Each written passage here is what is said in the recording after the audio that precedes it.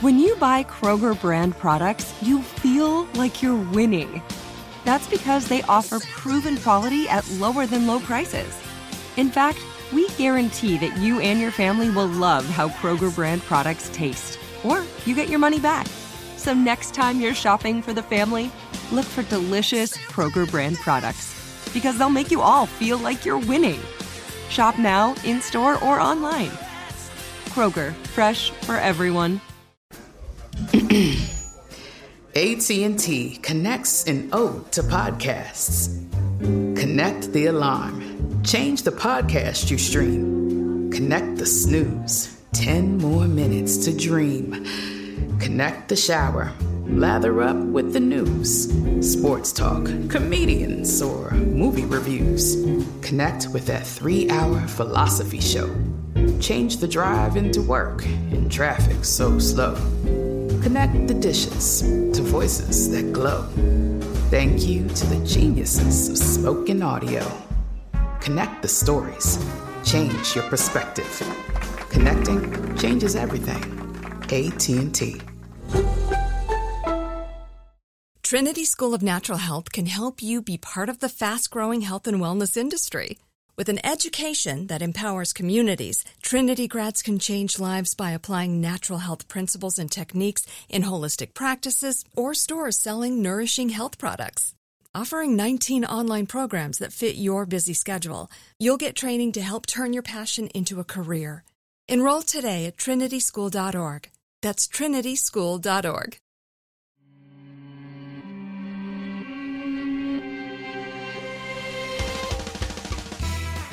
Welcome to Creature Feature, production of iHeartRadio. I'm your host of Mini Parasites, Katie Golden. I studied psychology and evolutionary biology, and today on the show, it's another listener questions episode. I don't usually do these so close together, but I was pretty jet-lagged this week. I visited the U.S., visited family, friends, went to a couple weddings, did a whole thing, and now I'm back in Europe. So my brain is taking a little while to understand I'm supposed to sleep at night. So I thought I would still do an episode this week, but make it a listener questions episode. So I hope that you guys like it. I, as always, really enjoy answering your questions. And if you have a question for me that is related to evolutionary biology, animals, even people, I guess, you can send me an email at creaturefeaturepod@gmail.com. So let's get right into it. So this one is on the topic of otters. Hey, Katie. A friend and I were chatting about this little guy. He was saying they have favorite rocks. I assume these are used as tools. I didn't even know that they had work pouches. And there's a link to a video of an otter stuffing stuff into its little armpit pouches. The listener continues, I was wondering then if you knew more about what they do with these pouches and the stuff they keep in there. Also, if you knew more about other animals that have favorite implements that they hold on to. And this is from PK. So yeah, otters are really interesting. They have these sort of armpits that have a bit of loose skin in there, and it can envelop small items like rocks. And indeed, the rocks that they collect are used to crack open bivalves and other hard-shelled sea critters, which they like to eat.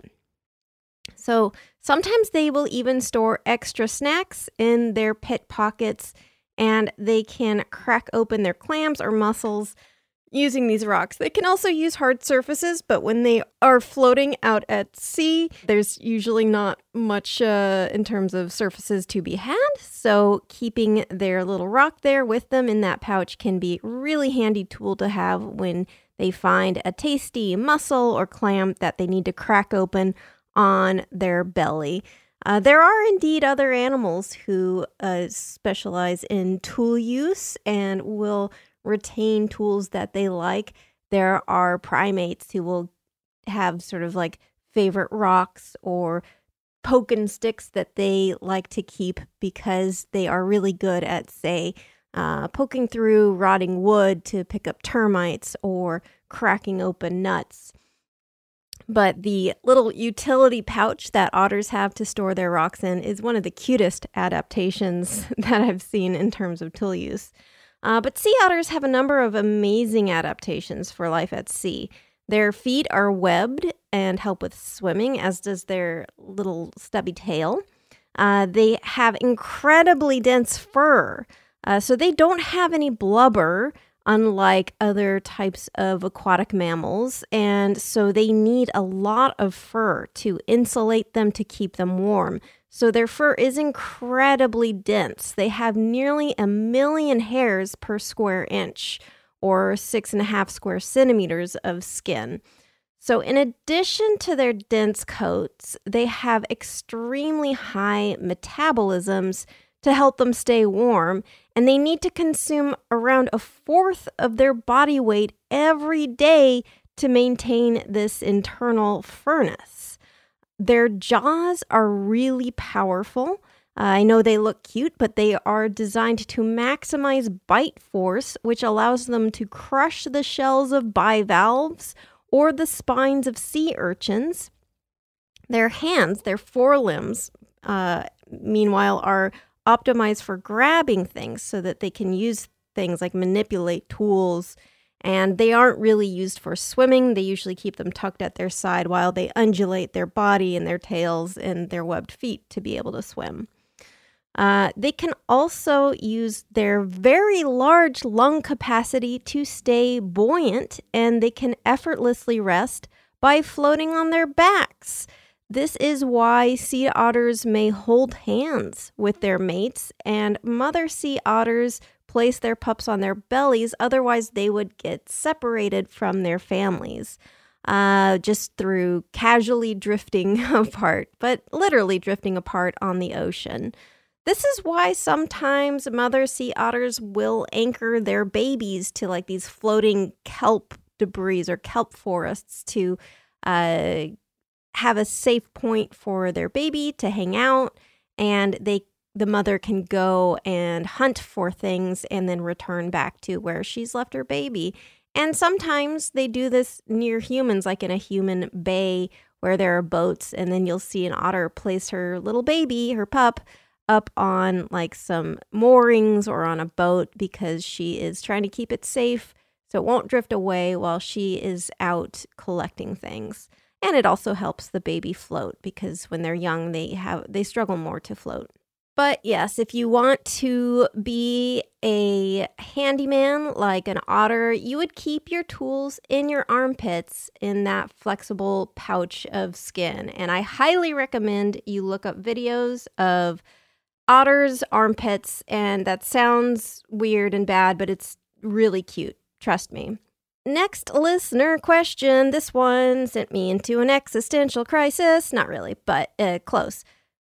Soldier bugs will invade our home sometimes, and they seem to start out energetic and buzzy, flying into things and being weird until we evict them to the outside. But once in a while, a bug will stick around, wandering the walls and slowly lose vitality until they make the great transition into the unknown. But how can you tell? I've poked bugs that have been motionless for days, and they might fall to the ground dead, but sometimes they'll startle and begin to walk. How can a creature be so apparently dead not be dead? Is life and death more of a continuum for some creatures? And this is from Juanito M. Thank you so much for the question, Juanito. I wouldn't necessarily say that life and death is more of a continuum for some animals, but I mean, one could make that argument. So death is defined, as far as I understand, like the total irreversible cessation of biological processes. But I guess the closest you get to being dead without actually being dead is the slowing of biological processes. And this actually happens in many animals, from the hibernation of certain mammals during the winter, the estivation during the summer of many species of reptiles and amphibians. By the way, estivation and hibernation are only distinct in terms of the season. So like hibernation is done during the winter, during cold temperatures. Estivation is done during the summer or during warm temperatures. There is also torpor, which is a more generalized term for the reduction of physiological activity to conserve energy. So an animal can go into torpor daily. It can go into torpor a few days at a time, a few weeks at a time, maybe even a few months at a time. So insects can hibernate, they can estivate, and they can go into torpor, daily torpor, or torpor for any number of days or period of time. So none of these insects or even animals that we talk about when they go into torpor really, quote unquote, come back from the dead, even though it really seems that way sometimes, because death, again, is the complete irreversible cessation of biological processes. So maybe this is pedantic, I don't really know, but like when someone says that they died on the operating table or something, I personally wouldn't really define that as death. Say even if your heart stops, because it's not an irreversible cessation of your biological processes, because you're brought back to life in that situation. But I'm not here to gatekeep death, I guess. That's not my job. But yes, so I would say that these insects do not really come back from the dead, but some come pretty close. So the mountain stone weta of New Zealand must survive very, very cold temperatures. So wetas, if you don't know, they look like these really large, fat crickets. They're quite big. They're about the size of like an adult's palm. But in New Zealand, this species, the mountain stone weta, lives in the mountains, and it gets quite cold. If you've seen Lord of the Rings, you know that New Zealand ranges from being these beautiful rolling green hills to cold mountainous regions with snow. So they freeze in icy conditions in the mountains, but somehow they don't die. So proteins in their hemolymph, so hemolymph is essentially blood for insects, these proteins in their hemolymph prevent their cells from forming ice crystals. Now, if you've been listening to the show for a while, you might say that this sounds similar to the wood frog, which also can be frozen and similarly not die, and also has kind of like antifreeze-like proteins and sugars in its blood. Very similar, very similar. Of course, different evolutionary paths, completely different evolutionary paths, but they've both come to this in a sort of a convergent evolution. Yeah, so these wetas will freeze, and the proteins in their hemolymph prevent ice crystals from forming in their cells. So that means that when they thaw, these ice crystals don't explode their cells, which is very important if you want to keep living. So they can spend up to 2.5 weeks in this state of being frozen solid at a time. And I would say this is not really death. This is more suspended animation. The difference being that death is permanent and suspended animation can potentially be reversed. And so when it warms up, these wetas will thaw out and they will start moving again. And it is really, really interesting. I mean, it does, I suppose, somewhat blur the lines between life and death, because you can have your biological processes slow or even stop without really being dead, because if there is a chance or a good chance that you will reverse that, right, then you are not technically dead, I don't think. But I don't really know what that means for people. Like if you could freeze a person before they've died or as they're dying, cryogenically freezing someone, would that person not be dead if there's some hope in the future that they could be revived? I don't know. Interesting thought experiment. I just know that a certain someone who invented a certain mouse is probably frozen somewhere and will be revived in the future to take over the world. Which mouse am I talking about? You couldn't say, and so I'm unsuable. Trinity School of Natural Health can help you be part of the fast-growing health and wellness industry. With an education that empowers communities, Trinity grads can change lives by applying natural health principles and techniques in holistic practices or stores selling nourishing health products. Offering 19 online programs that fit your busy schedule, you'll get training to help turn your passion into a career. Enroll today at trinityschool.org. That's trinityschool.org. Hey, this is Jody Sweeten from the podcast How Rude, Tanneritos. As a nostalgic voice from your past, I'm here to remind you that amongst the stressful and chaotic existence we live in 2024, you deserve to get away. It's time for a vacation, no matter when you're hearing this. And let me tell you how you'll get there. The 2024 Hyundai Santa Fe. Want to bring the family to the mountains with the Santa Fe's available H-Track all-wheel drive? Well, it's got standard third-row seating and available dual wireless charging pads for the kids who just want to stare at their phone and not talk to you. You know what I mean. Visit HyundaiUSA.com or call 562-314-4603 for more details. Hyundai. There's joy in every journey. This episode is brought to you by Navy Federal Credit Union. At Navy Federal, it's been the mission to help the military community for over 90 years. And not just help them, but do everything to make sure they not only grow, but flourish. That's why Navy Federal Credit Union has all kinds of great savings and investment options like share certificates with sky-high rates. So don't hesitate. Start growing your finances today with a variety of savings and investment options. Navy Federal Credit Union. Our members are the mission. Savings products insured by NCUA. Investment products are not insured, not obligations of Navy Federal and may lose value. On to the next listener question. Hi, Katie. Thank you for your explanation about bird bones. I didn't have a clear idea of how it works, and now my understanding is better. But as often happens, as soon as I learn something new, I have more questions. Without diaphragmatic pumping, does that air in the bone just stagnate? Do birds have other muscle groups or some other mechanism to somehow keep the air inside this non-flexible bone structure circulating? Is it more about buoyancy, so it doesn't really matter? And this is from Amanda M. Hi, Amanda. Thank you so much for this question. I am very happy to clarify if I am able to. So it's true that birds don't have diaphragms like mammals, but like you guessed, they do have muscles that move to fill the air sacs that they have inside their bodies, facilitating the flow of air in and out. So essentially, when you look at a bird, they have these air sacs both in the front of their body and in the back of their body, and they have lungs kind of in the center, but they also have these pneumatic bones, pneumatized bones, and in these bones, they're not completely hollow, but they have these huge air pockets, so they look sort of like a fluffy sourdough bread, except, it's hard bone. And so inside of their bones, there's space for air. And I mentioned previously on the listener questions episode that this air can help increase sort of the total abundancy of air circulating through the bird's body. So to understand how this works, let's talk a little bit more about how the bird's respiratory system works.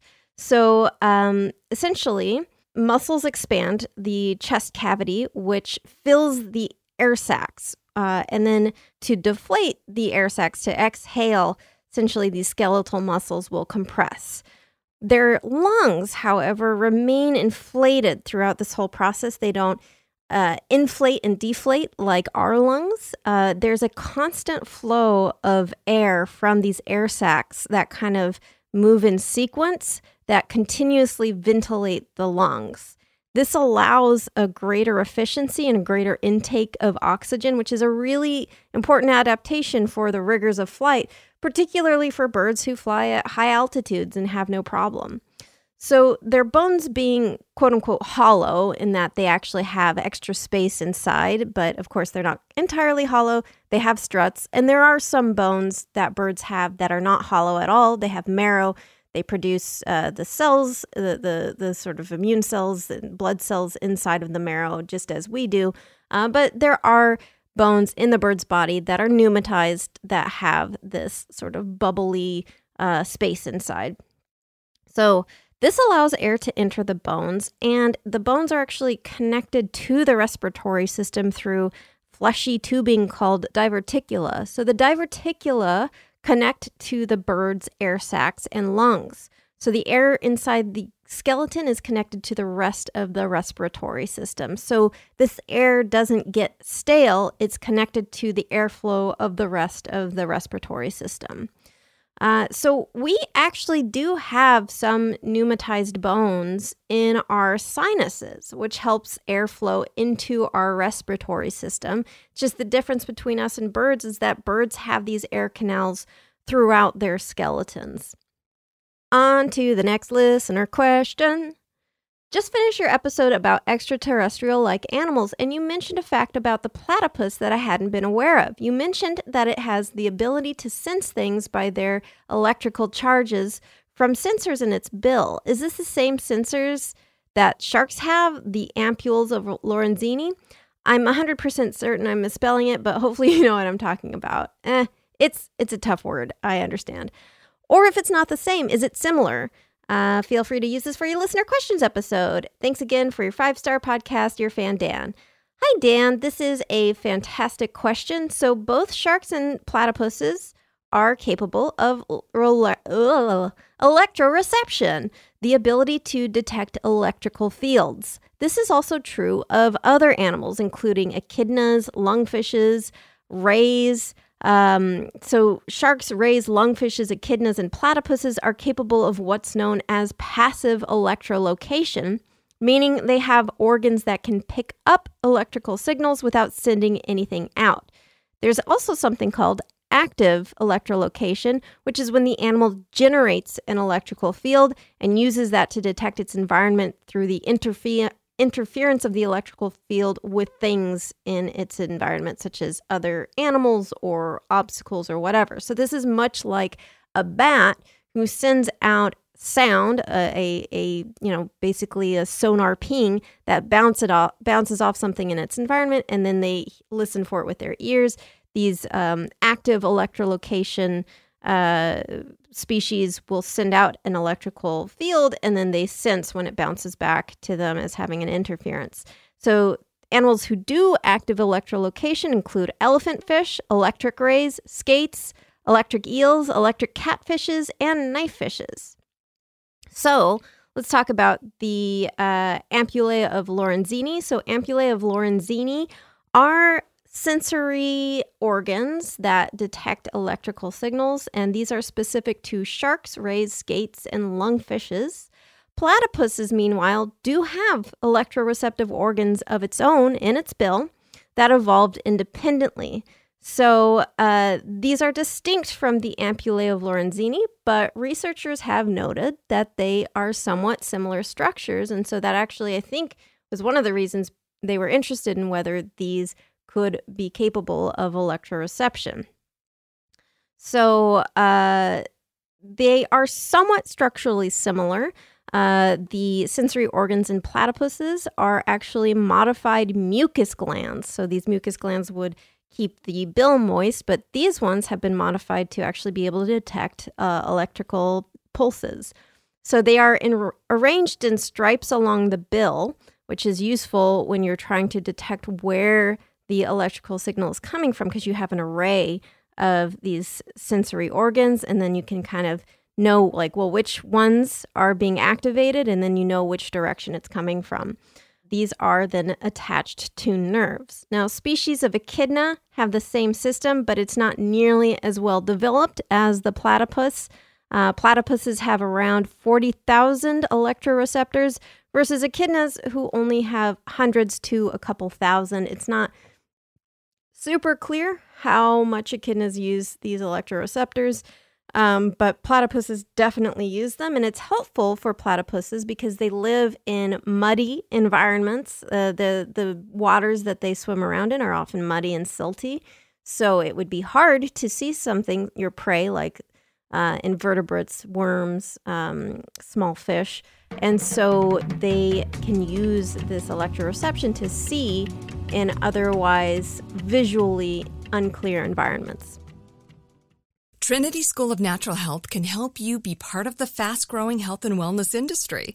With an education that empowers communities, Trinity grads can change lives by applying natural health principles and techniques in holistic practices or stores selling nourishing health products.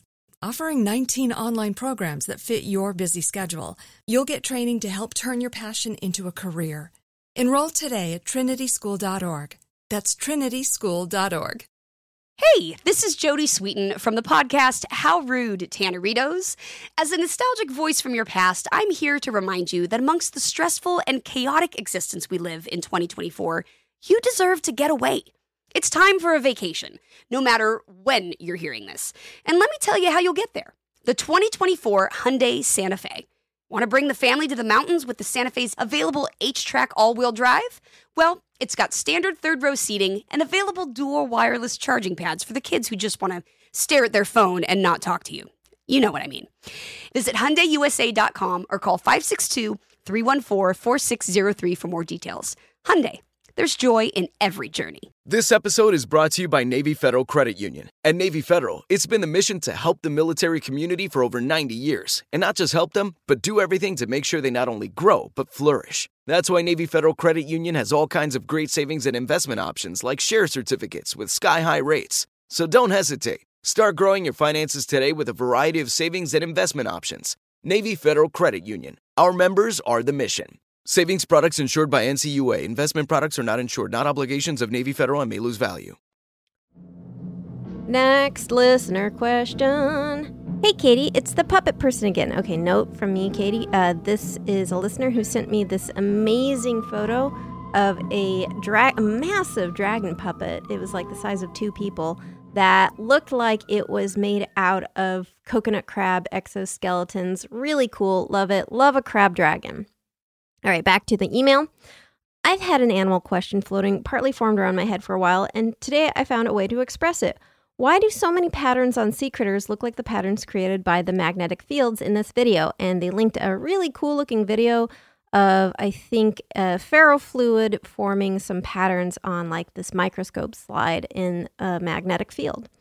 Back to the email. This video is the strongest example I've seen, but I've seen similarities while playing with both ferrofluids and the way sand arranges itself on a metal plate near a speaker, playing a clear tone. It's possible there is no link, but they do seem strikingly similar. I figured you have contacts with a lot of weird corners of the animal world, so might have some answers. Also, we made another animal puppet film. This one's about bats. I'm going to thoroughly enjoy this bats videos. Cheers. This is from Izzy B. So this is a big question, and it might be a little over my head because it has to do with mathematics, which I'm all right at, but, you know, I'm not a mathematician. In fact, this was something that Alan Turing was interested in and came up with a theory about regarding zebra fishes' patterns. So modern biologists have actually looked at Alan Turing's theories.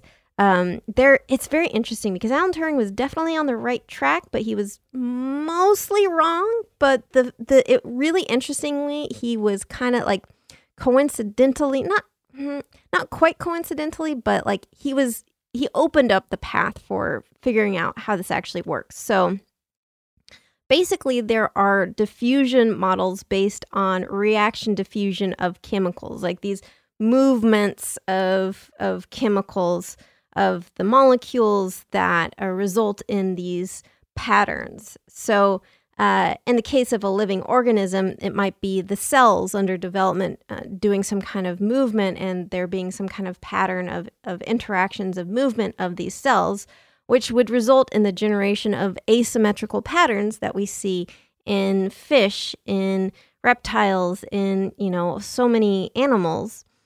But in fact, even though these patterns look very much like a reaction diffusion pattern, at least in zebrafish, modern day researchers have found that these are not actually the results of cell movement, of cells sort of like moving around and interacting with each other, but cell growth, which is kind of an interesting distinction. So essentially, there are rules in the way that developing skin cells and pigment cells interact with each other as they're growing and developing. And these rules, in terms that guides like how these cells will interact with each other and grow next to each other, creates these patterns. So it's basically the interference of these cells as they're growing.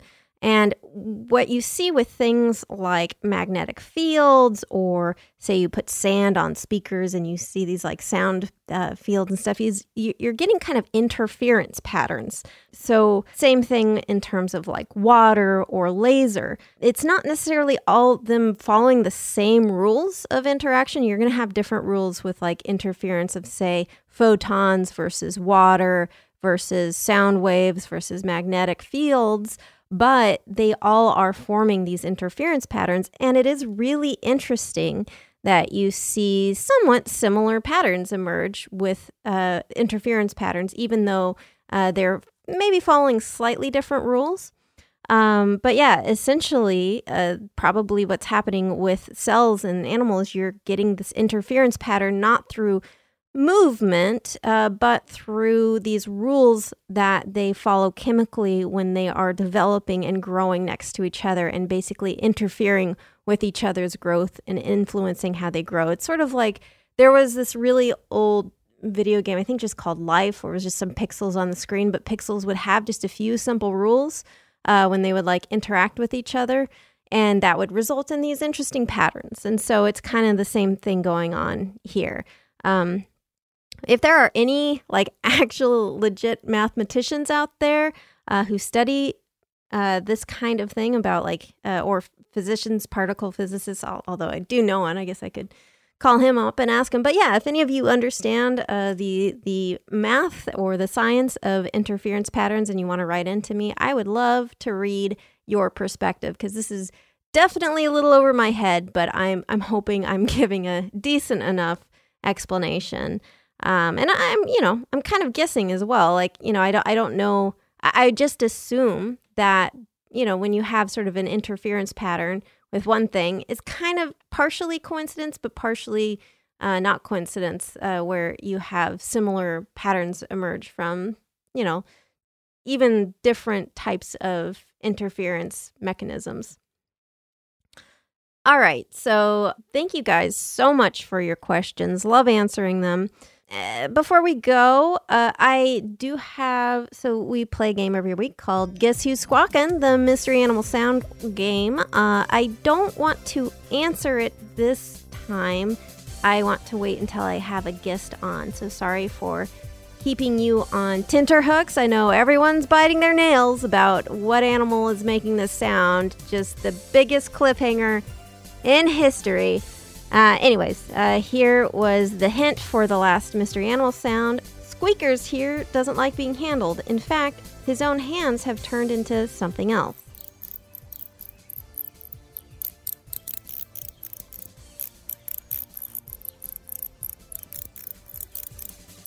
If you can guess who is making that sound, you can write to me at creaturefuturepod@gmail.com. Next week, I am probably going to have a guest on the show, so we're going to go back to the OG format of the show.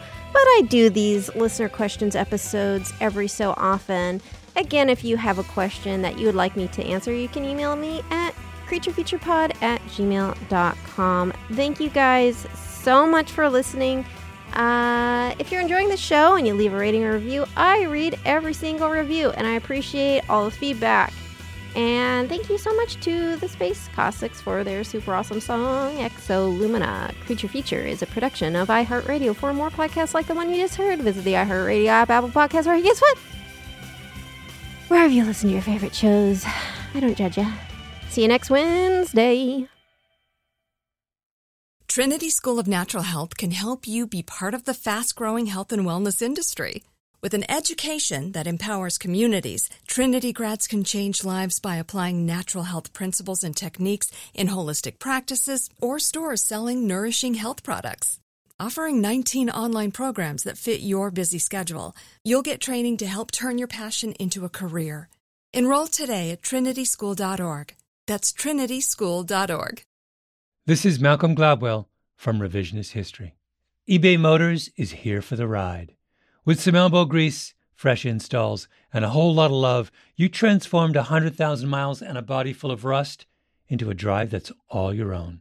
Brake kits, LED headlights, whatever you need, eBay Motors has it. And with eBay Guaranteed Fit, it's guaranteed to fit your ride the first time, every time, or your money back. Plus, at these prices, you're burning rubber, not cash. Keep your ride or die alive at ebaymotors.com. Eligible items only. Exclusions apply. There are some things that are too good to keep a secret. Like how your Amex Platinum card helps you have the perfect trip. I'd like to check into the Centurion Lounge. Or how it seems like you always get those hard-to-snag tables. Ooh, yum. And how you get the most out of select can't-miss events. With access to the Centurion Lounge, Resi Priority Notified, and Amex card member benefits at select events, you'll have to share. That's the powerful backing of American Express. Terms apply. Learn more at americanexpress.com/withAmex.